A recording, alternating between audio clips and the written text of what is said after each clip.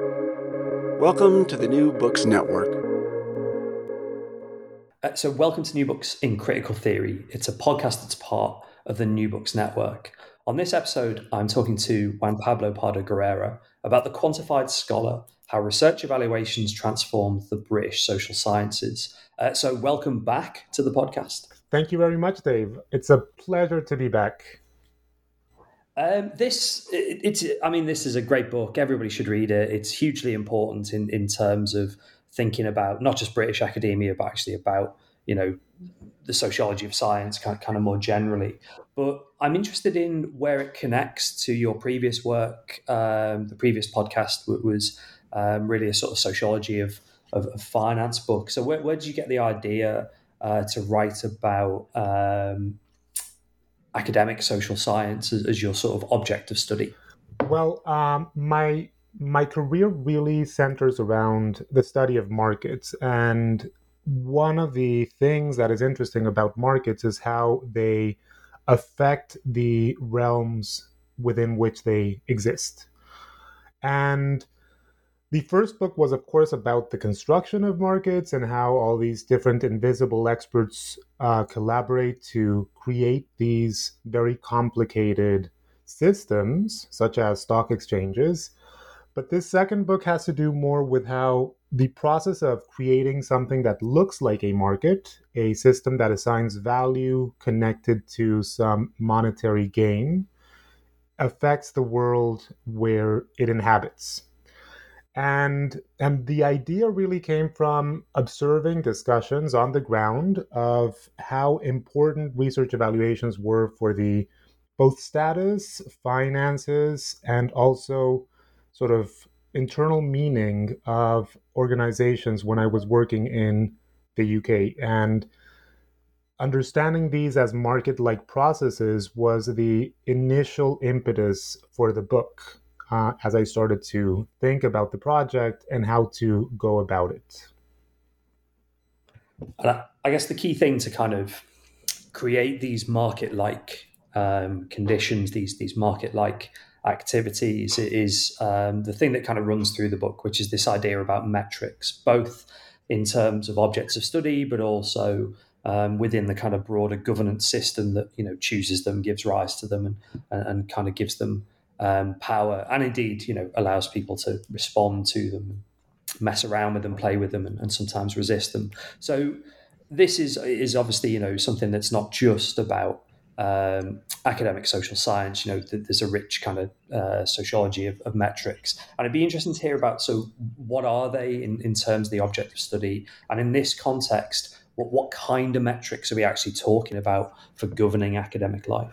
So I think that the metrics that we use in a variety of domains are essentially ways of creating standards that sort of peg our work and expectations about our work onto specific targets or paradigms or definitions of what is desirable. And what I find interesting about the sociology of metrics is both understanding how these targets, these standards are created, designed, how they're enacted within organizations, so how they come to actually matter, and then of course how they work on the ground. And there's a lot of really fascinating work on metrics and on scores and different forms of quantification that shows how these exist both as ideals that people try to sort of hit, that they try to attain, but at the same time they work on the ground as these more practical objects of contestation that allow you to do things locally that might not necessarily speak to that ideal. So, for example, they can become part of office politics without actually having any connection to the ultimate objective. They can become instruments for rewarding or punishing certain individuals, whether or not that reflects their ultimate goal. And that aspect of metrics, both the ideal objective that they have in mind by design and the way they're used on the ground, is what I find interesting and fascinating in the literature on metrics. I mean, in order to think about that in the context of the quantified scholar, we need to know a bit about Britain. And obviously, at time of recording, Britain is in the middle of thinking a lot about Britain and Britishness. But there is a particular kind of history to British higher education and a particular history of audit and metrics in British higher education. And I think that gives a really nice overview of both the case study context for listeners who aren't familiar with British higher education, but also things like the research assessment exercise, the research excellence framework, give us clues about what the overall goal of some of these metrics you're studying might be. Yeah, so what is that ideal in the case of Britain? It really has to do with the crunch that the country lived in the 1980s. Actually, not that different from the crunch that it's living today, where finances at the state level were under lots of pressure. And of course, one of the first victims of that was higher education. So late 1970s, early 1980s sees a drop in the level of funding for higher education institutions in the UK, which are all, for all intents and purposes, public institutions that follow very similar designs that are very comparable. And out of that, there was a movement of both scholars or academics and also policymakers to try to make the funding as efficient, quote unquote, as possible, to make money go to the centers where the most excellent research was conducted. And this led to the first iteration of these exercises of evaluation. They were really ways of assessing the quality of research so that funding, or at least part of the funding that is allocated to public universities in the UK, would be used by those who demonstrate a higher impact, a higher sort of reach, a sort of more excellent research on the basis of every pound that they get. And what is really fascinating, of course, is that this was based initially on these very loose metrics of what is excellence and what is not. The metrics in this case are peculiar because they're really a score that goes from 0 to 4, and that has been a characteristic of the system for a long time. 0 meaning that it's something you can't grade, 4 signifying something that is of international excellence. But what is really fascinating is that a lot of this started with academics pushing for these types of assessments to be instituted because they saw them as a way of making sure that the best science in the country, the best research, the best scholarship was protected from the austerity of those early days. And this evolved in complexity from a very light touch thing back in 1986 to a much more intrusive system recently in 2020-21. Yeah, and a much more expensive system as well. And one of the things the book tries to chart actually is not just the kind of the explosion and growth of this regime, but I suppose the kind of lived reality of working within that regime, how its impacts are distributed around different career stages and different academic disciplines, and crucially, actually, different institutions, but also what it's done to British social science in a variety of different ways. And one of the things I was really taken with in the book was its variety of methods to kind of get to grips with this. And so I suppose one route in to think about the methods in the book is to ask two questions. And the first is, could you say a bit about the people you interviewed and I guess kind of what it's like to kind of live through that, where are we, nearly kind of 30-year regime of being inspected? So I think the fascinating aspect of the interview, so I interviewed folks from across the social sciences, anthropology, politics, economics, and sociology. And across also the career stages. So, from very early career researchers to established scholars who were close to retirement. And what was very interesting is that they all, of course, lived through these means of evaluation or these systems of evaluation throughout their lives, but they had to some extent either naturalize them as something that was inevitable, or in some cases even justified them as something that was necessary to guarantee the legitimacy of public expenditure on research. Why should the public spend money on medieval research? Or why should they spend money on social theory? What is social theory good for at the end of the day?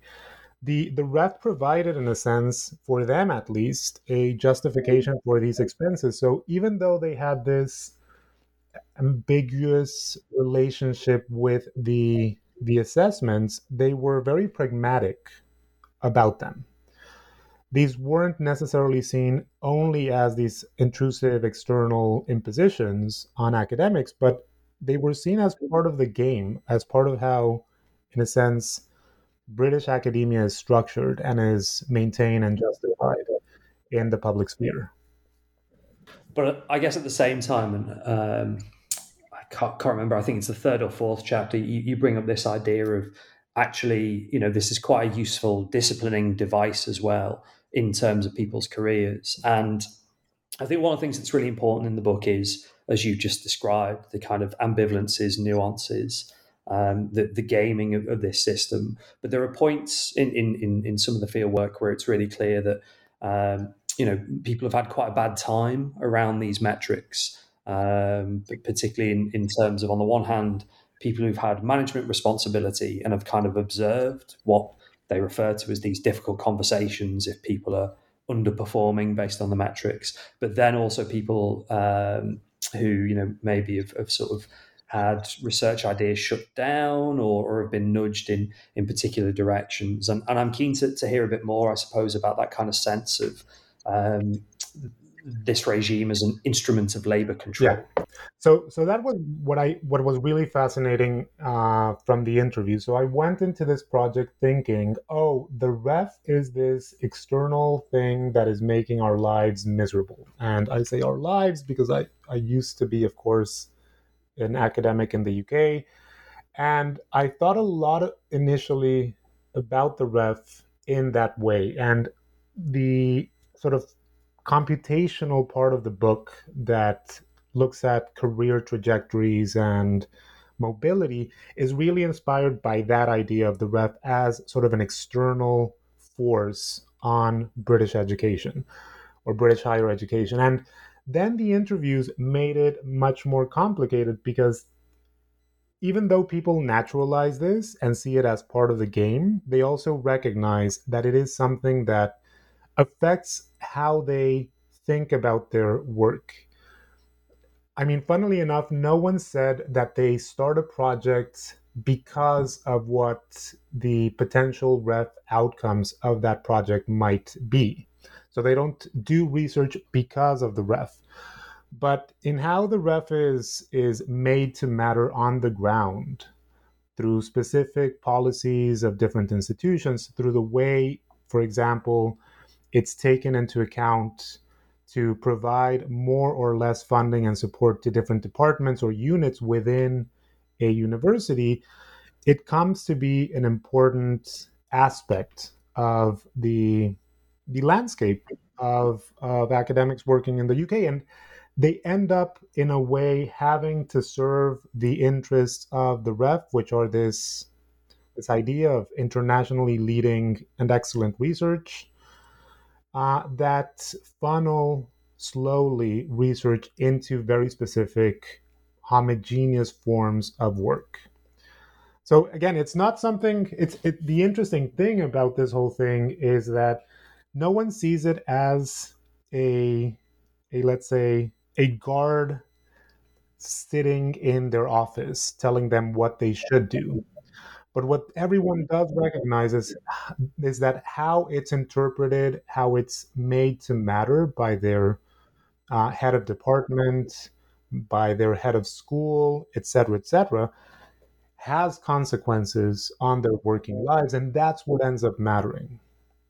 You've alluded a little to that homogeneity that has emerged in British social science, and you've also actually mentioned the computational elements of the book, and I think the fieldwork interviews would have been more than enough for a book on its own. But at the same time, you do this genuinely kind of fantastic analysis of how British social science has evolved, or maybe if we're being critical, kind of devolved over time to be much less kind of characterized by differences, by, I suppose, emerging and sort of interesting areas, and more dominated by, I suppose, what you call a kind of an idea of like normal science has emerged. And I'm fascinated, and there's kind of two questions come in. One, how did you do that? What kind of methods were you using to make those sorts of assessments? And what does this mean in terms of, say, sociology or economics? Is British social science kind of churning out more of the same? What's been lost, I suppose. Great. So I think that in terms of the first question, again, what inspired this book initially was this question of marketization and how processes that look like markets have effects on a field like, for example, academia. And the market that I was interested in was the labor market for academics. So, how do academics move in between institutions?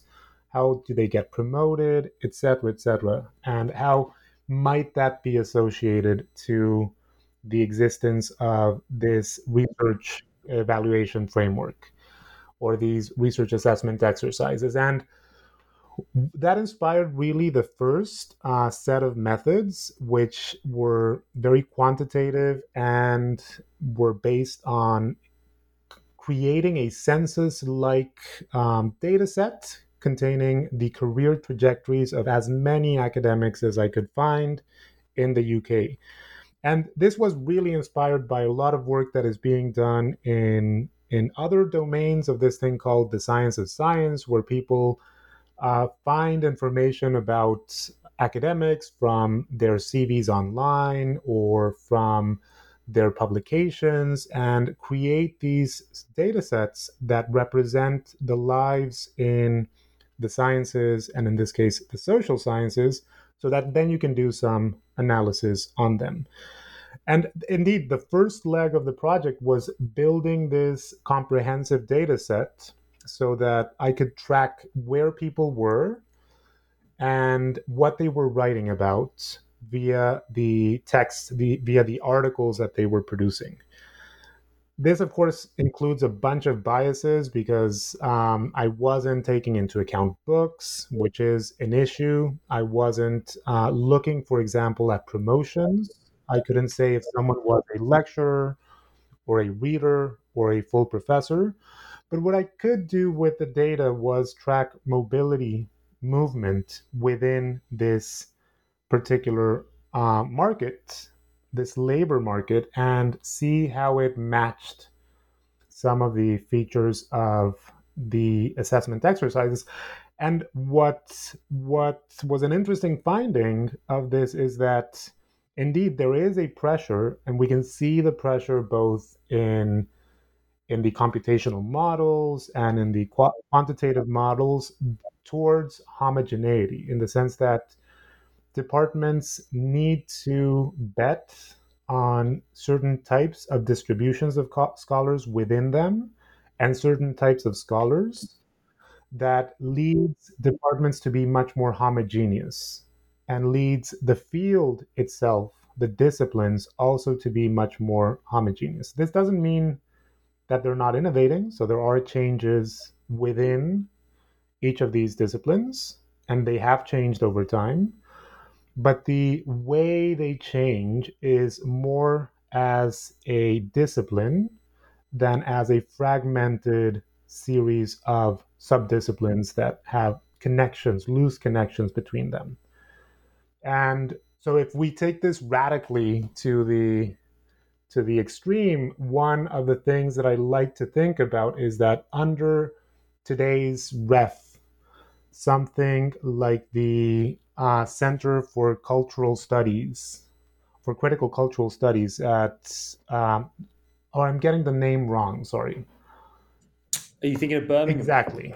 Yeah, the Centre for Cultural Studies of Birmingham. Yeah, which is incredibly famous and hugely influential, and basically is the home of British cultural studies for people who aren't aware of it, and has set effectively an agenda for cultural and media studies for the last whatever it was, 20 years until it closed, and then 20 years since, I think. Exactly. And actually, it closed in some respect because of the ref, and centers like that would not be possible today because of this pressure to create more competitive, homogeneous departments. So if you take it to the extreme, it's sort of like what happens with cell phones. If you buy a cell phone today, a mobile, it's very similar if you buy an Apple than if you buy a Samsung, an LG, a CTE, et cetera, et cetera. The design, the functionality is very, very similar because that's what the market has driven us to this homogeneity in products.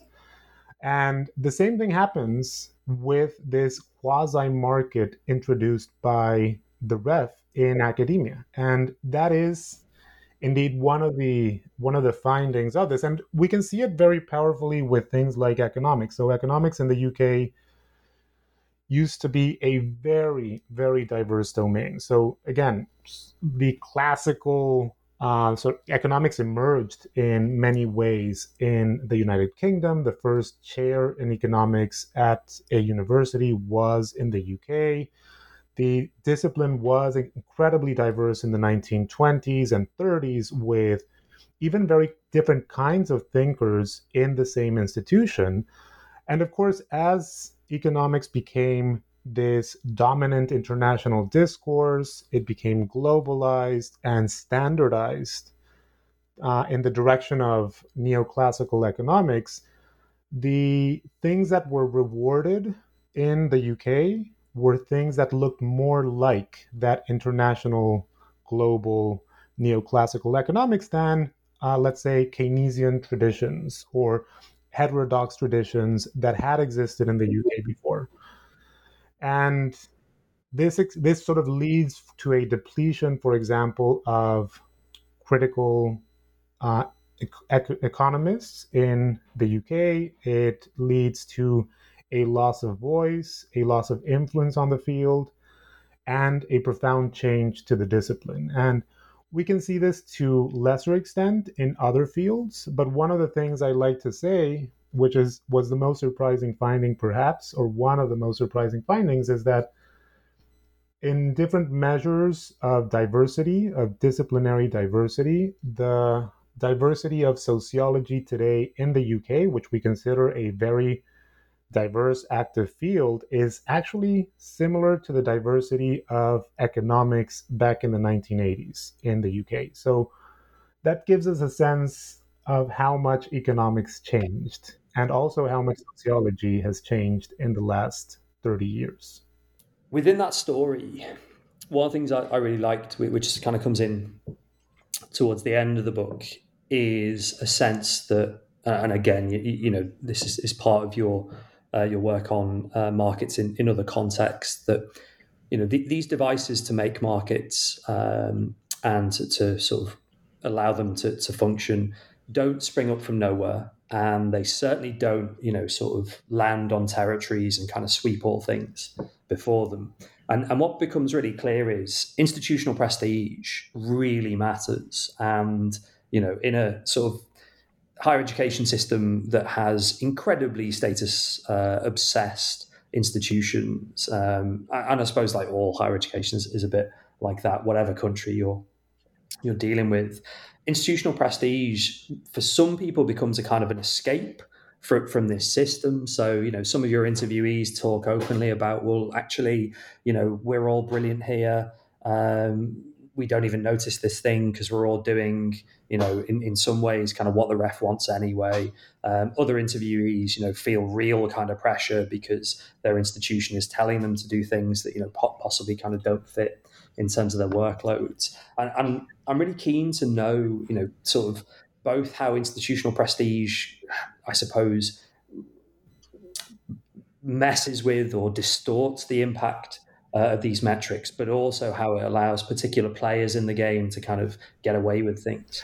Yeah, and I think that that's precisely where this sort of mixed methods approach that combined the computational and the interviews was so valuable, because I could see the computational bit didn't allow me to see these types of questions or issues, and those really emerged only through the interviews. And what became clear is that the position of a department and an institution, both within their field, their discipline, and within the larger institution itself, the university, mattered centrally to how they dealt with the ref. So if you were at a very high prestige institution, that sort of capital, in a sense, would allow you to sort of extract yourself from some of the pressures of the ref. Some of that had to do with the fact that you already had people that complied with the ref. Because you were a very high status institution, you would recruit very good people or more competitive individuals that were also competitively minded. So everyone was already in that game. And also, it would allow them to sort of excuse themselves from more intrusive interventions from the organization by saying that that might affect their prestige. So they were already, in a sense, prepared for the ref because of their status and their prestige, but at the same time, they could argue with the bosses that because they were so good, they should be spared from some of the more intrusive elements of these exercises. And this is something that was interesting because I saw it across every single discipline. The levels of prestige that a unit had were really central to how people within that unit would experience these evaluations. And if we think of it, that's sort of also something we observe in other markets, where the level of visibility of a particular brand or a particular company allows them to do certain things that would be impossible for lower status, less visible players in that particular market. And this was really surprising, because what it means is that the direction of this homogeneity is, of course, towards these types of institutions, and towards the type of work that is conducted in these types of institutions, because they are spared to some extent from the more grueling elements of these exercises and these evaluations. And it's funny to see again this trade-off of prestige and freedom to some extent, which is actually quite problematic if we think of it, because it means that these prestige structures that define academia centrally are also structures that define what gets produced in academia, the types of social theories we generate, the type of accounts we think about, the type of contributions we make. And that is concerning, because we might be losing out on lots of really fantastic accounts because they're hiding behind this veil of prestige. And on the level of kind of an individual worker within this labour market, I suppose it really corrodes the possibility of what you call later on, right towards the end of the book, of reflexive solidarities, because essentially the people at the top are kind of doing all right, and there are questions about the extent to which they both might want to kind of resist and challenge a system that effectively is kind of catering to their needs. And I mean, one of the things that, and I've mentioned this a couple of times, I think, the kind of complexity, the ambivalence of people's kind of experiences throughout the book of these regimes. But at the same time, you do kind of say, well, actually, there are really, serious issues about things like gender inequality and I suppose the kind of broader inequalities that academia is discussing and kind of grappling with at the moment. And I suppose to formulate that into a into a question you can answer rather than a sort of soapbox comment from me. What are the kind of possibilities of overturning or challenging this regime of quantification? And in some ways, kind of should we be doing that anyway?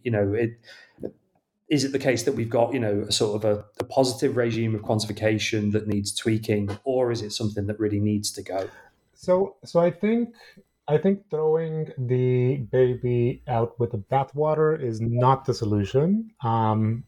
Specifically because again, these metrics, these forms of quantification, do perform a type of public work that might be important to sustain higher education. But at the same time, I think that fighting for certain things to be counted would be important. So why not include indices or metrics that speak directly, for example, to the strife that academics live in different institutions, or levels of equity, both in terms of gender and the minorities that are employed in those institutions, to be included in how they're evaluated?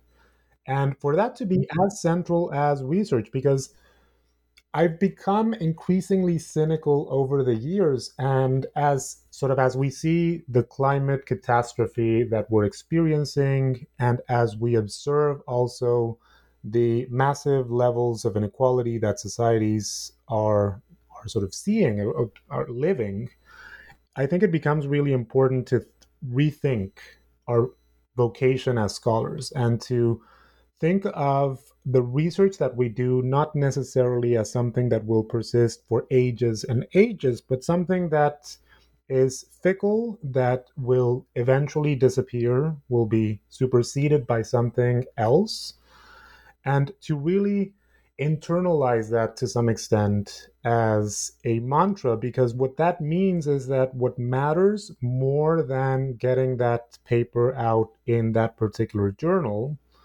is making sure that your colleagues, that the people that are accompanying you in this intellectual voyage, are also having a decent life, a livable life. And a lot of that has to do with how we evaluate each other. At the end of the day, the ref is fueled by what disciplines consider this international standard to be. It is fueled by the committees that exist within individual departments, the ones that are formed at the level of institutions, and of course the panels that evaluate everyone's research at the end of the process. And those are spaces that we inhabit as academics. And there is no reason why we cannot think about those standards in different ways, make those standards something that speaks to, again, these solidarities rather than to the structures of prestige of our fields. And that really, I think, is the great challenge. I think throwing evaluations out in and of themselves might produce a sort of negative result, in which respect having a transparent way of evaluating each other's research can be good as a means for guaranteeing, for example, equity in promotions, equity in hiring, et cetera, et cetera. At the same time, what is it that we're counting is a discussion that we haven't had enough about, enough in the field, in the discipline. And what we tend to count as prestige, what we can't tend to count as status, rather than things that would make our lives more meaningful, not only to ourselves, but also to others in academia and beyond. And that, I think, is a point that's really worth stressing in terms of the broader importance of this book. That it's got British social sciences in the title, but actually, I think there are lots of lessons in precisely what you've just been saying there for my continental European colleagues, Southeast Asian colleagues, certainly colleagues in Australia, certainly colleagues in the US and Canada as well. None of which have the British ref kind of madness, but have their own, both formal metrics and then also, as you've described, kind of status hierarchies. And it prompts me to kind of wonder, where do you go next for this agenda? It really, in some ways, I could see how this book, marks the kind of the end of a particular agenda, thinking about the sociology of social science and its various regimes. But also, I can see how there's several lines of possible research inquiry that come from it. So what are you sort of thinking of in terms of the next research agenda? So I have two projects, and they do dovetail from the Quantified Scholar in some respect. The first one is directly connected to that and has to do with my experience in the US. And it's also a story about markets, not so much markets, but market devices or accounting devices. And what it does is it looks at the way budget models have been transformed in US higher education over the last 30 years to adopt models that force different units, different departments, or different parts of the university to compete with each other. And it essentially assigns value to departments, disciplines, et cetera, on the basis of this competition. Things like, for example, how many students you have in a major or how many students you have enrolled in your courses.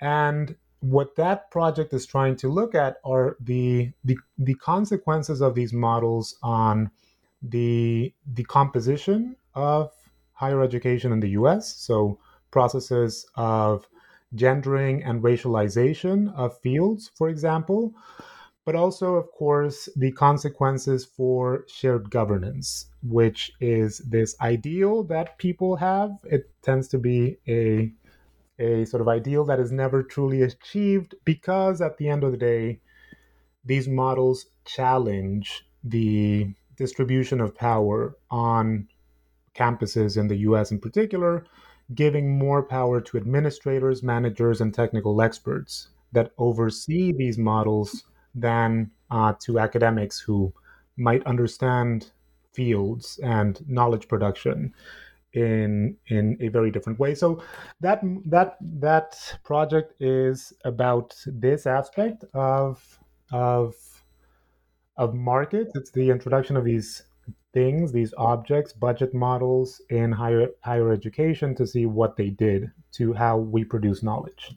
And the tagline for that one is sort of what's the difference in value between an ethnic studies scholar and an engineer? And of course, we actually have tables for that in universities that are fascinating, terrifying, and because of that, great objects of analysis. And another project that is also connected to this has to do with the change of science. This one is also indirectly about markets, which is the change of knowledge production in contemporary discussions about science. And it focuses in particular on this idea of the Instagram expert or the influencer expert, people who have created public expertise on the basis of social media and very prominent book deals, and that are not actually experts or contributory experts in the things that they talk about, but are very, very prominent in conversations. We can see this on the level of policy, but also on discussions around COVID, et cetera, et cetera. And that project includes a little project on Mexico and then a bigger project on how social media and book publishing in general has transformed the public sphere in relation to science.